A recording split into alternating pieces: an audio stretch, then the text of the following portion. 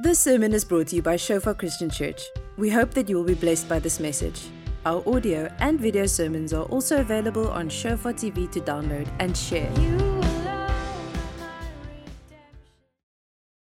I think we all challenge in this time with COVID and with a lot of stuff. The Lord is allowing COVID to shake our paradigm, our comfort zone, our whole way of living and thinking. And maybe I can suggest to you that it will take a bit longer than what we think. It's not just going to blow over.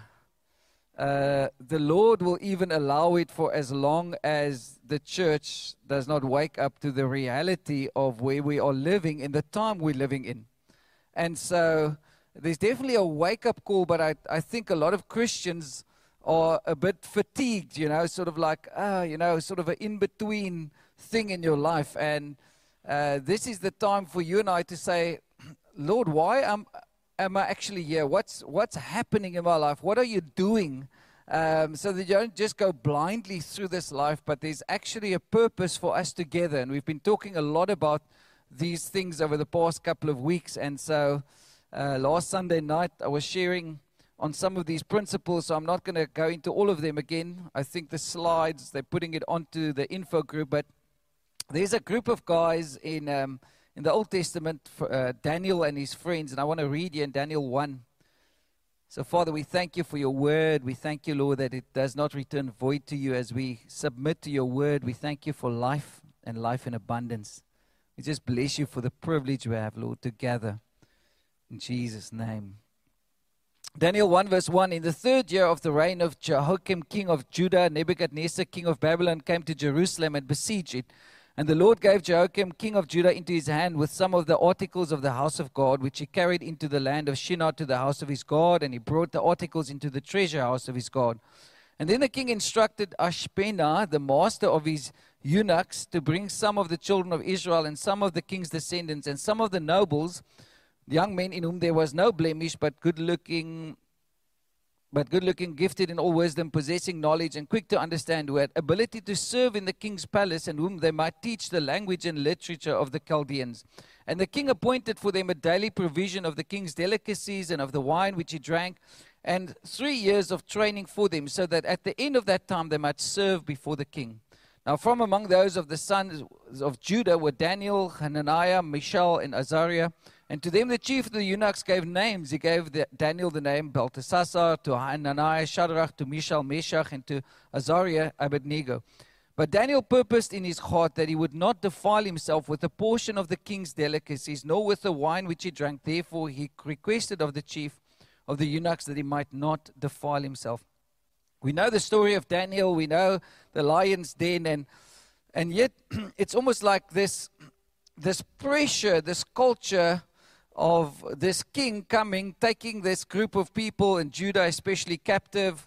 Now they're searching for these couple of guys, and they get them, and now for 3 years they train them in the literature, the language. They actually give these guys names of the gods of this king.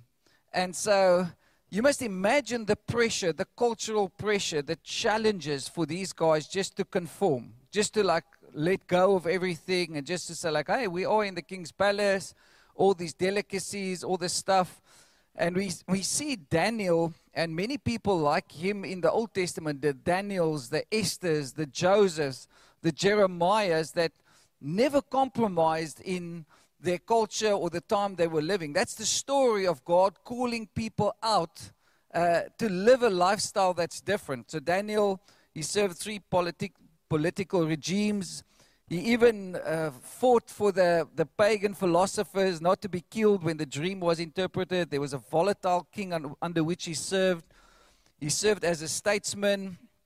He culturally engaged. He devoted himself to God, and he never compromised. You can read all of this stuff.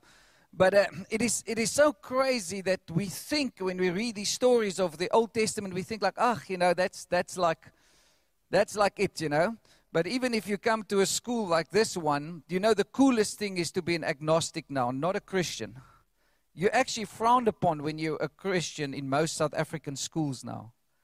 The pressure on our young people is enormous But we have not realized many times that even in our day, in the culture that we live in, we are being bombarded with a lot of stuff that wants us to conform to the patterns of this world. And so typically that's the story of God calling a group of people out. And we're talking about having missional relationships, intentional relationships. We can't just play church anymore. But the one thing that we can start with, and I want to share with us, is like every person in the Bible that did something for God, it always started with an encounter with God. You know, just trying to change culture, trying to go out there, trying to be a nice, good person will not change your life. Every person that was called by God to do something significant for Him. And I don't say like, hey, you must now be the statesman and do, maybe it's just to be a housewife. That's significant. Did you know that? To raise up children, it's very spiritual. To be an attorney in the workplace today, it's very spiritual. We cannot differ the sacred from the vocational job we have. You can't switch God off tomorrow morning. Amen. You know, more and more Christians are realizing like, hey, that's my ministry field. It's in my workplace tomorrow. But there, you're going to be challenged to live your Christian lifestyle. And isn't it just like this? Imagine you even getting a name of a god of the world that you lived in. So the pressure on these guys was enormous. But they had an encounter with God because we see these words, you know. Daniel says, oh, he purposed in his heart. There were certain things that was just a no-go. He just realized like, hey, he wants to serve God. So the picture we have here is this Babylonian system. And almost we're living in those times again. What is the Babylon that Daniel lived in? It was a culture set against the purposes of God. A human society that glories. Just the next slide, please. A culture set against the purposes of God, a human society that glories in pride, power, prestige, and pleasure. Just think, is it the same today? Pride, power, prestige, and pleasure. Men will be lovers of themselves rather than lovers of God. So the first thing that is so important is, even when it comes to church, even when it comes to small group, we need to pray and say, Father, we want people to encounter you. The presence of God, the power of God will change people's lives. Will you say amen? Okay? So we can't play church anymore with especially young people. You know, today you need to be vulnerable, you need to be real, you need to be authentic, but more than ever, they want to know the presence of God. Is it real, and how does it work for you? And so, parents, when you want to raise up your children in the ways of God, please don't be religious. Be real. Share your weaknesses. Share the stuff you're suffering with. Don't have a dual lifestyle with your kids, because children today, their discernment levels is high, very high, because every day they're bombarded with how many images, how many stuff coming, and they can actually discern. They can see from a mile. Within 3 minutes, they will realize whether you're real or whether you're fake. So please, around your children, around younger generations, don't be fake. Don't pretend. They see straight through you, you know. And so that's part of the way how we're going to reach the next generation, is to be real and to love God with all of our hearts, to encounter God. Because more than ever, people are hungry not for religion, but for who God really is. We've seen in the past couple of 2 or 3 months, more than 300 young people joined the church. And they are so hungry. I cannot tell you what other level of hunger and thirst for who God is in people's lives. They're praying on campus. They're reaching out over lunch. And we're not orchestrating it. It's not like the church says come together on a Friday afternoon and go and pray for the sick on the campus. They're just doing it themselves. They're just saying, hey, this is what the Bible says, and we're not going to wait for the older people to wake up. That's really what they say. Yeah? And that's why I want to encourage, if you are older, it's time that we become fathers and mothers and we live that example to them of the encounters we've had with God. Isn't that what mentorship is about? It's about reflecting of what God has done, but then telling people where God is going through your own life. But we're talking about missional relationships. And So what does it look like if you and I begin to turn away from just having a nice time or happiness in our relationship, the pursuit of happiness, and we turn towards like, hey, God has actually placed us together in our marriages, in our small groups, in our relationships. As a church, He's placed us together to be missional. And if you don't know that, that's why we call it the Great Commission. You have been sent on a mission. Even in your marriage, then it's always going to be like give and take, who's best, who's not, what did you do, what did I do. But if you become missional, what begins to happen is suddenly you realize like, wow, we're following Christ. We're Christ followers. And I just want to share some thoughts on that. The first thing that missional relationship does, it's always a learning and a growing community. It learns and grows together, and the authority of the Bible is our ultimate authority. You know, today with gender fluidity, with all this stuff, people think like, wow, you know, it's not here, but 1 out of 5 people, young people today, struggle with their gender identity. 1 out of 5. Because they're bombarded with cultural isms and with stuff that changes them. But we need to know, and this is, I love this, this actually comes out of a book from the Barna Group. It says, the ability to compare the beliefs, values, customs, and creations of the world we live in to the world we belong to. It's called a biblical worldview. We have to, like, the way you see the world, the way you see this kingdom is the glasses that you have on every day. And you need to realize, like, hey, maybe, Mariette said it last week as well, maybe we need to ask what is cultural and what is biblical. Because there's a lot of stuff that is just cultural, it's not biblical. What is the norm? That's the thing we've been asking this whole year. What does it mean to live normal Christianity? Hello, are you with me? Thank you for your enthusiasm. Because we need people that can reach our world, but we need critical thinkers. And that's what Daniel, the Bible says, Daniel was 10 times more intelligent than the people around him. Because the Holy Spirit actually wants to help you in your workplace as well. He wants to give you ideas when you're an engineer. He wants to show you stuff that will physically, emotionally, and spiritually change the world around you. The first people that were spirit-filled in the Bible, do you know what they were filled with the Spirit for? Was to make artifacts. Wasn't to prophesy. Was actually to, in the sphere of influence where God has placed them, to make a massive difference. So please don't shut off the working of the Holy Spirit when it comes to your job tomorrow. Because even there you are missional and you need to learn, you need to grow, you need to be teachable. Isn't that the sort of a part of humility, that we remain teachable? You know, there's a massive move in America for a lot of people to go back to a hyper-Calvinism and Reformed theology because of intellectual stuff. It's only with white young men. It's amazing that ladies don't fall for that type of stuff, you know, because ladies have a nurturing side. And so you can't ever tell, you know, the predestination, all of us have heard those deep theologies around that stuff. But if you tell a mom who has 5 kids that God created 2 to go to hell and 3 to heaven, she won't budge that.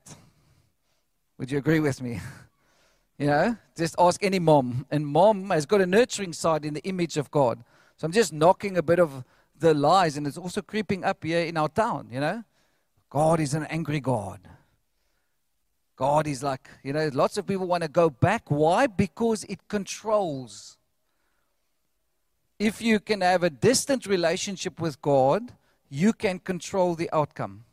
You and I then control God. And isn't it true that many times we do that? We say, oh God, you must do this. We tell him what he must do, when he must do it, and how he must do it. Who's in control? I think most of our prayers should rather be, Lord, here am I, take my life, I surrender, and I don't know how to do it. Help! That's the most spiritual prayers you can pray. Can I get an amen? Okay? But let's be careful, not in our theology, to control God. We need to learn, we need to grow, and even when you're 80 years old, you know, I'm married 53 years, and just this week I saw like, wow, you know, They're still learning stuff of each other. But see, when we stop growing, we become familiar. And familiarity is a massive challenge with God and with each other. The second thing that a missional relationships and a missional church does is we become a holy people. We realize that we've been set apart for God. We're different than the world. And the question is how are you different and how am I different than the world we live in? How is your attorney job different than the rest of the attorneys in your, or do you also use the same language and speak about women in the same way and speak about those in the same way? Or is there something different? When you cycle in the cycling club, it is so amazing because we are holy, we're different, we've been set apart for God and set apart from the world. That's what holiness means. Set apart unto God is to serve Him, to love Him. So we are a royal priesthood, a holy nation. We're His own special people.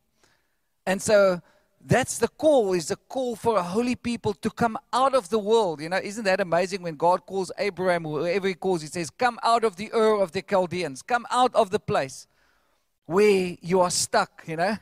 He doesn't tell him where to. I don't know if you like that, but I will always ask, if God would call me to go out, I would say oh Lord, give me the 5 steps, you know.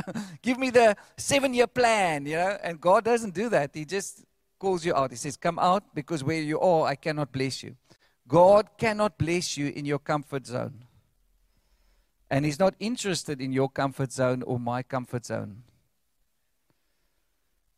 Because your comfort zone will speak to you more than what God speaks to you. Whoa.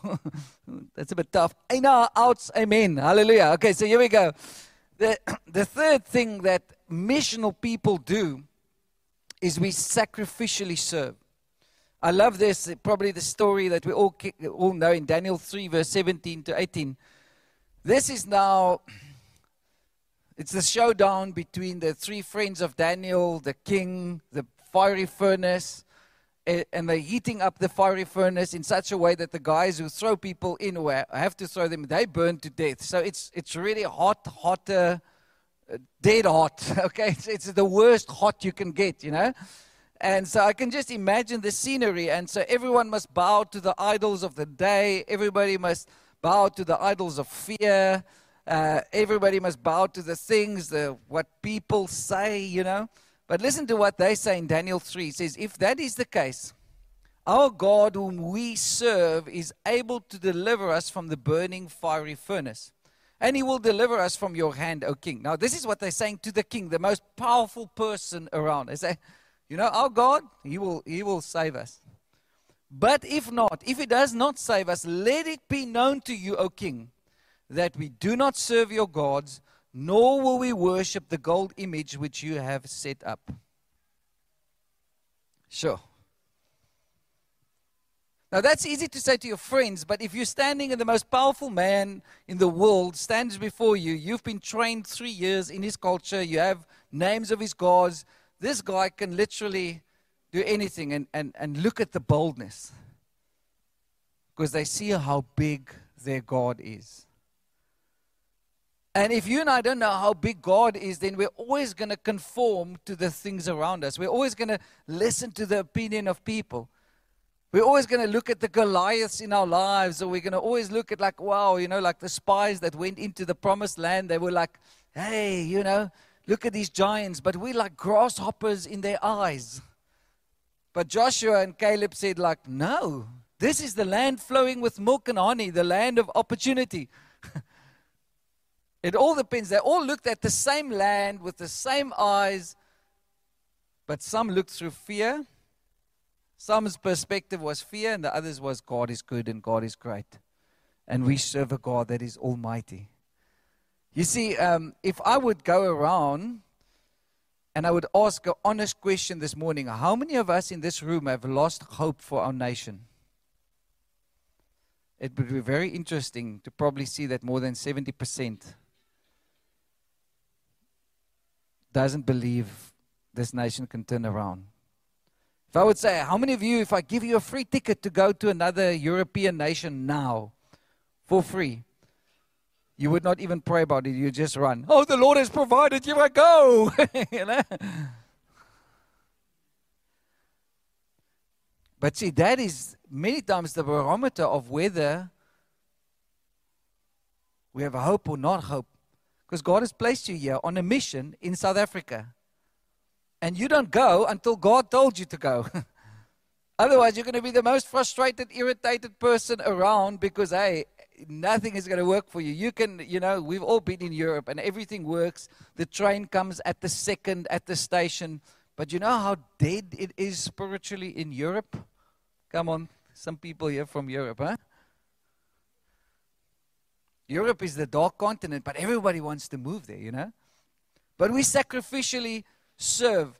Now, this is a massive challenge in the context of reaching the next generation. The big word is entitlement. Okay?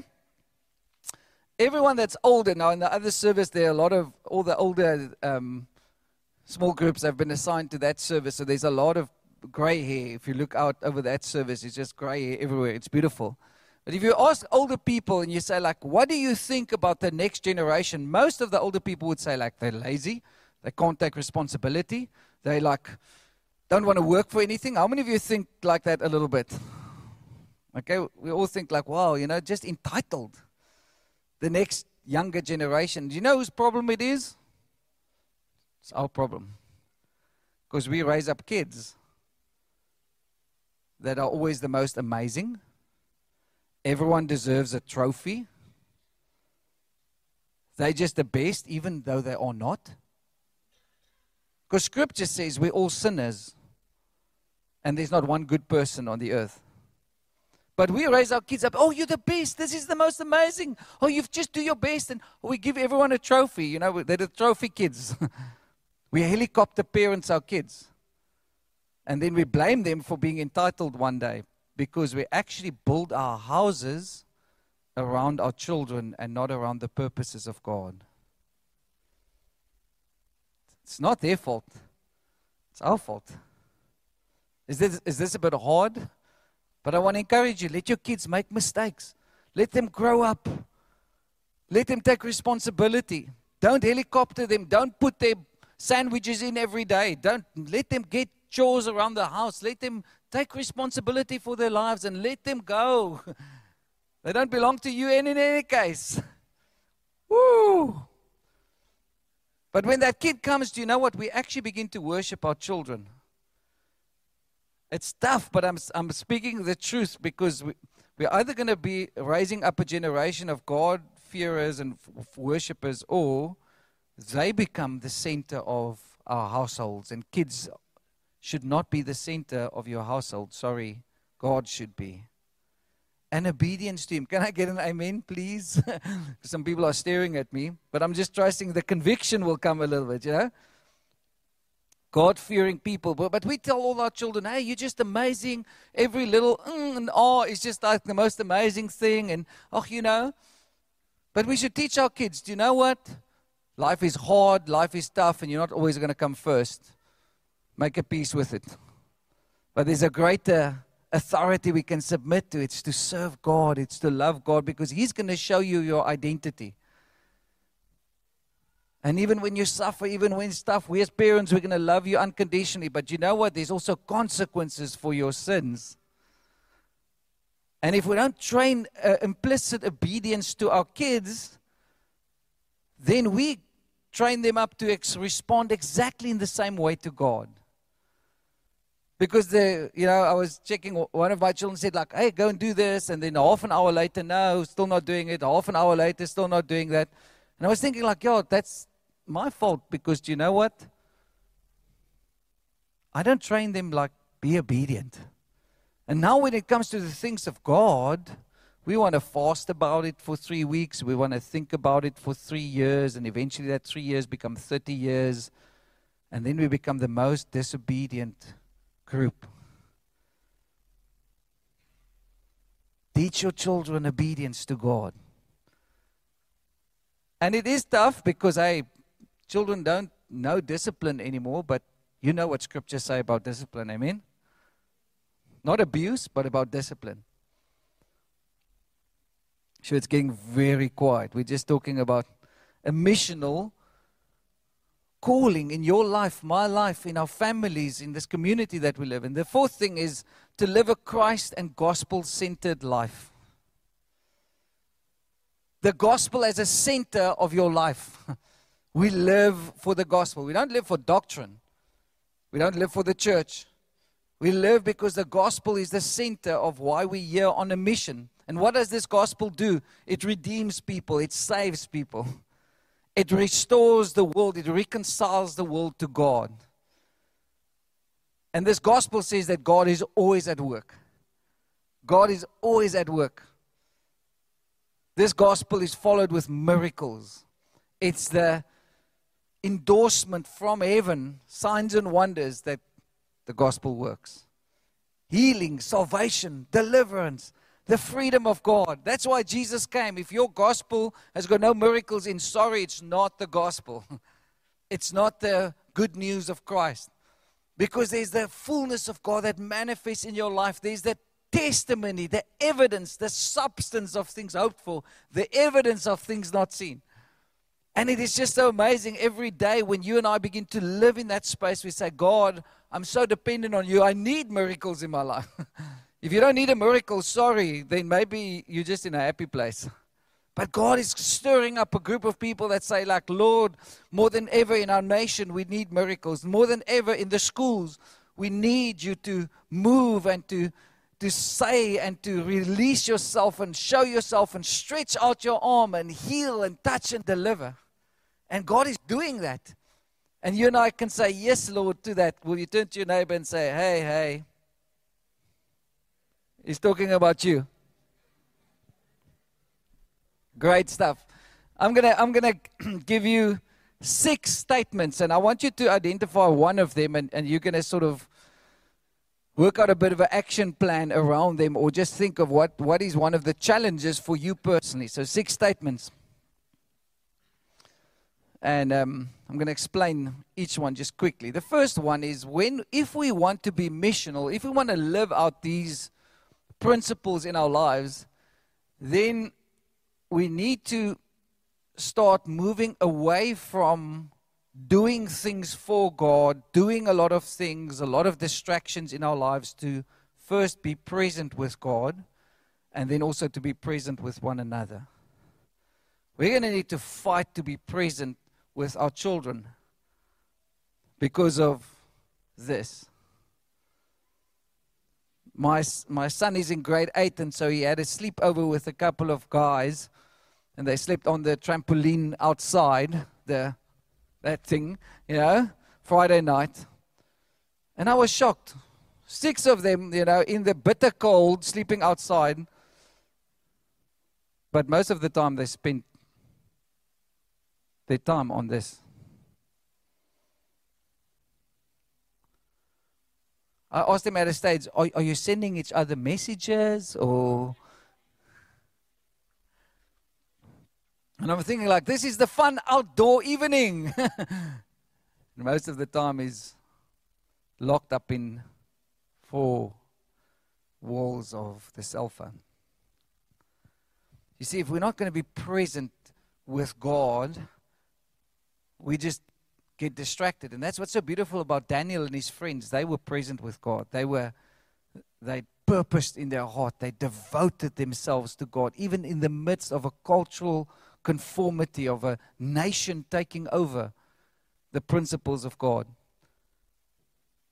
So, even in the church, we need to be present with each other. We need to make time in our relationships.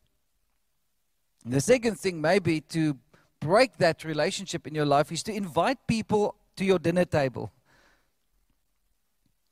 If we don't invite people into our lives, now there's a beautiful couple, they're not here this morning, Vernon and Himna. Now Vernon is one of the top cancer doctors specialists in South Africa, probably the top one. Every Friday night they invite 60 young people, make food for them, and they have a blessing evening. They just pray over them, trust God for words for them. They've learned long ago to open up their homes to young people. And you must hear the testimonies of their lives first changing because they're living missional. And this is one of the most busy people in the church. And they're small group leaders. But they've decided to live differently. To say, hey, this marriage, this life of ours, we want it to be a blessing to others. We're going to be missional. And so I want to challenge each one of you, invite somebody, just walk up to somebody once a month in church that you don't know and say, hey, I want to invite you for dinner. We as a family want to invite you. No, but the church didn't assign me to a small group with them. No.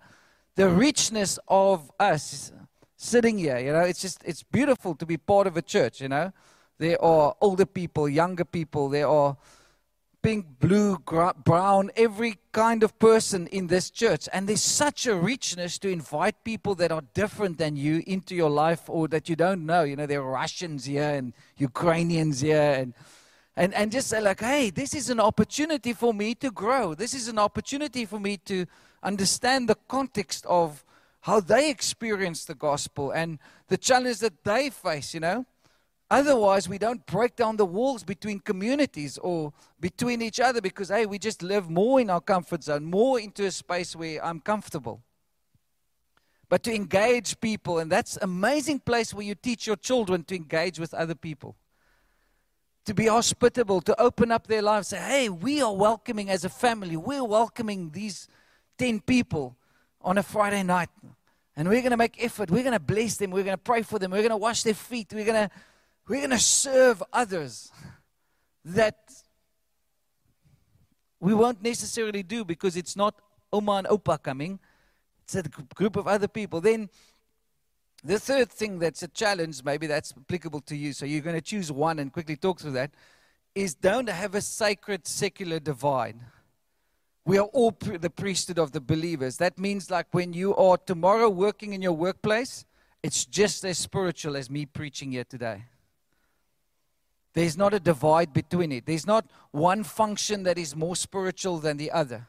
So the pastor, he's like the superhero in the church, and only he can pray, Only he can lay hands on people. No, you lay hands on people, I love, we shared a video of Alvain, the guy in the wheelchair, That's a member here. He's doing the Ironman today. They're in Durban, drove up. But no, he's not just doing the Ironman. They're actually doing a ministry trip, him and Ulrich, when they come back. Ulrich is a worship leader here. And he has this video of where he lays hands on this guy where he went to change his tires for the trip. I don't know if you saw it, but it's beautiful. So this guy comes, he was in a car accident or a motorcycle accident. He can't lift his hand. And so Alvin prays for him. He sort of lifts, do a half mast, and then Alvin prays again. And eventually this guy lifts his hands like, he's like, what just happened? That's just an ordinary changing of the tire, Because, hey, we're all believers. We're all following God. What an exciting thing. There, God is going to give you an opportunity. I believe every believer has got at least one divine opportunity per day to minister to somebody. At least one. God will send somebody over your path every day that you can love. You can just pray for them. You don't need to have a word of knowledge for them, but to serve them, to love them. So, the fourth thing, safety or security, happiness and comfort are not kingdom values. We teach our children safety and security.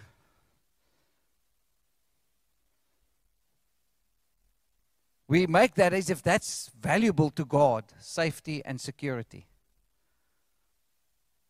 But when I read Scripture, I don't see a lot of God promising people safety and security.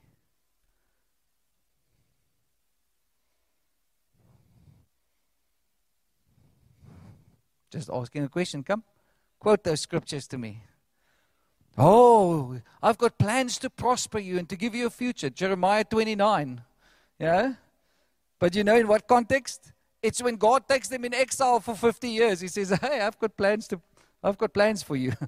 And he sends them for 50 years into slavery. Please don't quote that scripture around me. I don't want to go into slavery for 50 years. Huh? But it's amazing. I don't know if you've had these bred little promises. I think if you take most of those promises in context, it's like when The Israelites are already in slavery. They're already oppressed. But stop training our children up in safety and security, because then they'll never take a risk for God. They'll never step out of the boat. They'll never learn to grow in their own faith.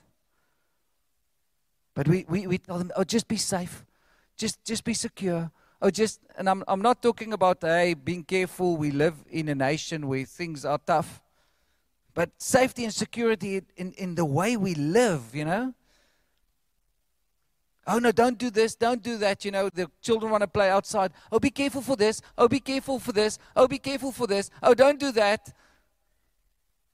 And eventually, they never step out of the boat for God, because we've conditioned them to be safe. Everybody's like very quiet. Okay, the repentance session will happen afterwards. Okay, fifth one, creating meaningful relationships in the church can't be simply about encouragement and positivity. Meaningful relationships often arise out of difficult disagreements along our journey together. Part of being vulnerable is sticking around long enough to work them out. We want to create fellowship around positivity and encouragement. I have some friends in Indonesia. Do you know what they do for accountability? They sit each other around the table and then they tell each other how bad that person is. You just have to sit, and then 5 of your friends tell you how bad you are, all the weaknesses that you have, how you must grow in the Lord, If we do that in the West, most people will, oh, I'm offended with this church, not accountable anymore, Because somewhere we think that we actually, in essence, we are these good superheroes for God, and actually we're nothing. Isn't that what scriptures say? But when we are challenged to grow together, be vulnerable in our relationships, it's not just about, hey, be happy or be positive. It's actually, hey, it's tough, but I'm going to stick with you. I'm going to bear your burdens with you. But you need to walk through them. And then the last one is where I commit to build together, not to criticize, not to break down, not to always see what's wrong, but to build together. Because we have a vision, we have real people, messy people that makes mistakes. It's fine to disagree, even if our doctrines disagree. We love fervently, we honor God, we honor each other, but we're all building together, like Nehemiah told every family, build and fight. Build and fight. Pray and build. Pray and build. My question is, where are you building? Where am I building? Or are we in a comfort zone where we just become critical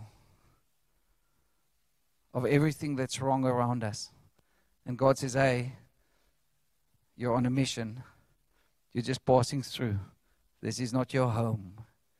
There's another home. Do you know that Jesus is building right now? Jesus is building a house, and He's interceding. He's building and He's fighting for you. You as a Christian, I as a Christian, we don't have any other option but to enter into the yoke of Christ. Build and fight, build and pray, build and pray. So your prayer life is where you get into the engine room of Christianity. Your prayer life is where you call upon God for the impossible, for your nation and for the schools. So we're talking a lot about children and schools and the next generation, but it's on a tipping point. This next generation, we will lose this next generation if the church does not wake up and become missional. So when you drive into the school, please pray. Drive around. Every time I come, I don't come into the main gate. I come to the other gate and I walk around. I say, Father, touch these kids. Raise up leaders. When I drive around campus, I'm not just going for shopping. I drive around the campus and I say, Father, we need a miracle here. This campus has become more liberal, more conforming to the agendas of this world. But Father, raise up a generation of Daniels and Josephs and Esthers. And they're starting to come to that place. Thank you for listening. Remember that our sermon audio and videos are also available on Shofar TV. Go to www.shofaronline.tv to download and share.